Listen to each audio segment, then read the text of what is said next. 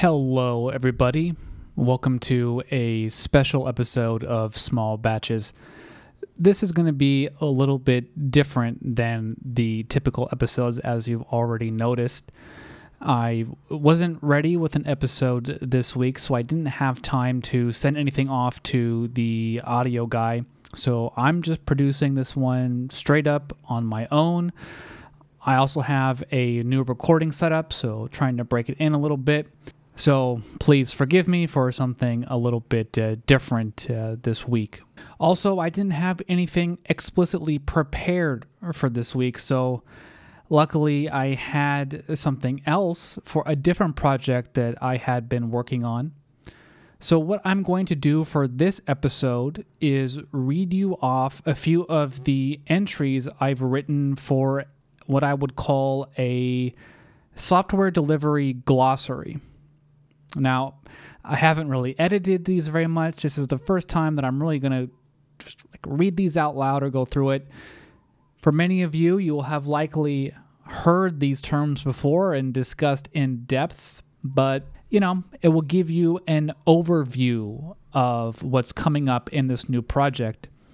If you'd like to be notified when I do, in fact, launch this project, you can subscribe to my newsletter at smallbatches.fm.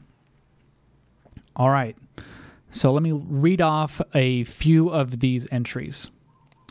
The first one is titled Software Delivery KPIs. Accelerate describes 4 KPIs. That's a key performance indicator for software delivery performance.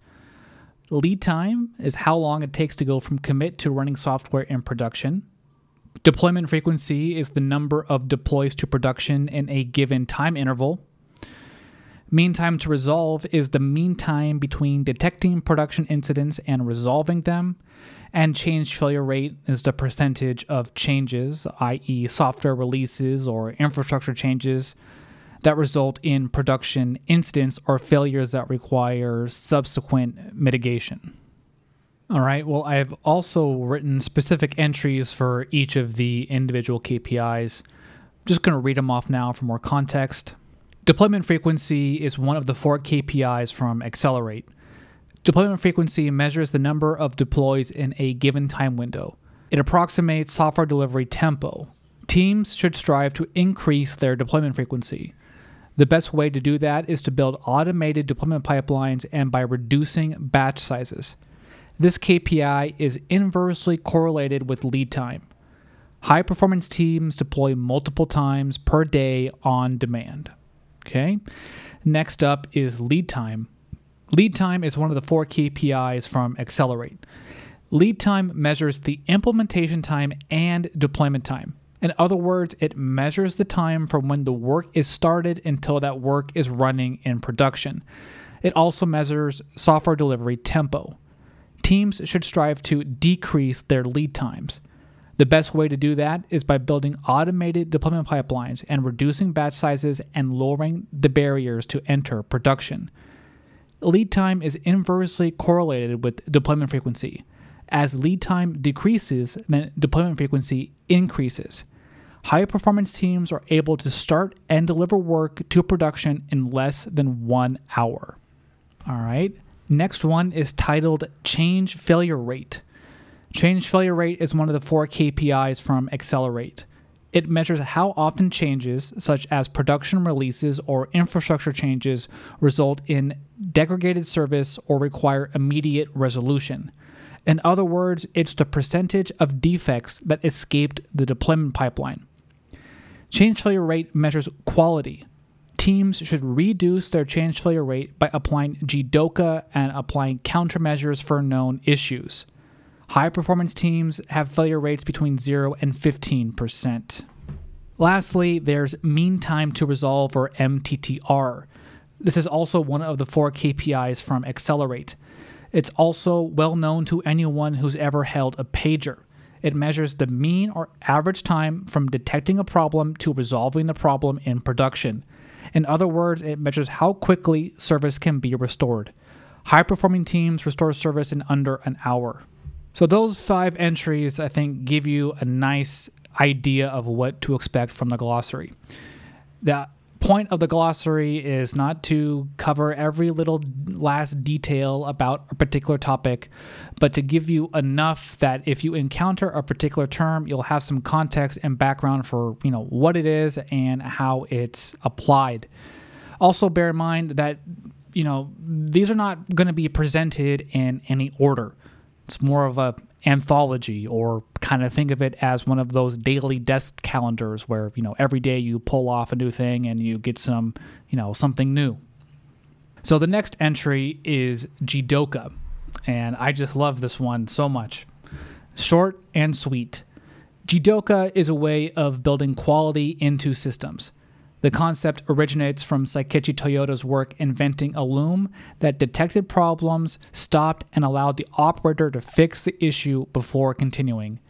It has since grown into a pillar of the Toyota production system. All right, let's just pick another one. Okay, the Toyota Production System, aka TPS, is Toyota's unique approach to lean manufacturing developed over decades. Taiichi Ohno initially developed TPS in post-World War II Japan. In that time, demand was low and need for variety was high. These constraints led to the approach with quick changeovers, low inventories, and flexibility.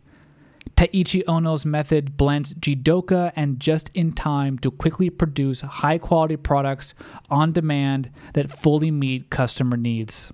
All right, let's pick another one that's kind of Toyota-related. This one is titled Kaizen. Kaizen is a Japanese word meaning change for the better or continuous improvement. It's a philosophy for striving for excellence and a scientific process of iterative experimentation focused on raising baseline performance. It was popularized by Toyota's work on lean manufacturing. Today, it's a pillar of the Toyota production system. Kaizen has broader applications than repetitive manufacturing processes. It's a way to improve the performance of any process. All right, I'll give you one more before we wrap up the episode. I'm going to pick one from a recent book I just read. It's called 4 Types of Problems. This one is titled Type 3 Problem, Target Condition. It's basically a follow-up to the previous one on Kaizen. Target condition problems move beyond the status quo, regardless of how effective it is. Target condition problem solving creates new problems that did not previously exist. This is continuous improvement, or Kaizen. Target condition and gap from standard problems have similar routines but create different outcomes. Target condition problems are proactive means of improvement. The gap from standard problems are reactive means to meet an established baseline. Both require scientific thinking, but target condition problems are typically larger in scope than gap from standard problems. Thus, they require transforming more parts of the value stream. All right, I think that's a wrap for this short preview of the software delivery glossary. I think I read off maybe 6 or 7 entries. At the moment, I have 50 entries actually written. So if you would like to keep up to date on this project when I finish and release it, then go to smallbatches.fm and subscribe, and you'll be the first to find out. So with that, I leave you. Thank you for listening to this episode. I'll catch you back 2 weeks from now for the regular scheduled programming, and hope you had a nice holiday if you're off today. See ya.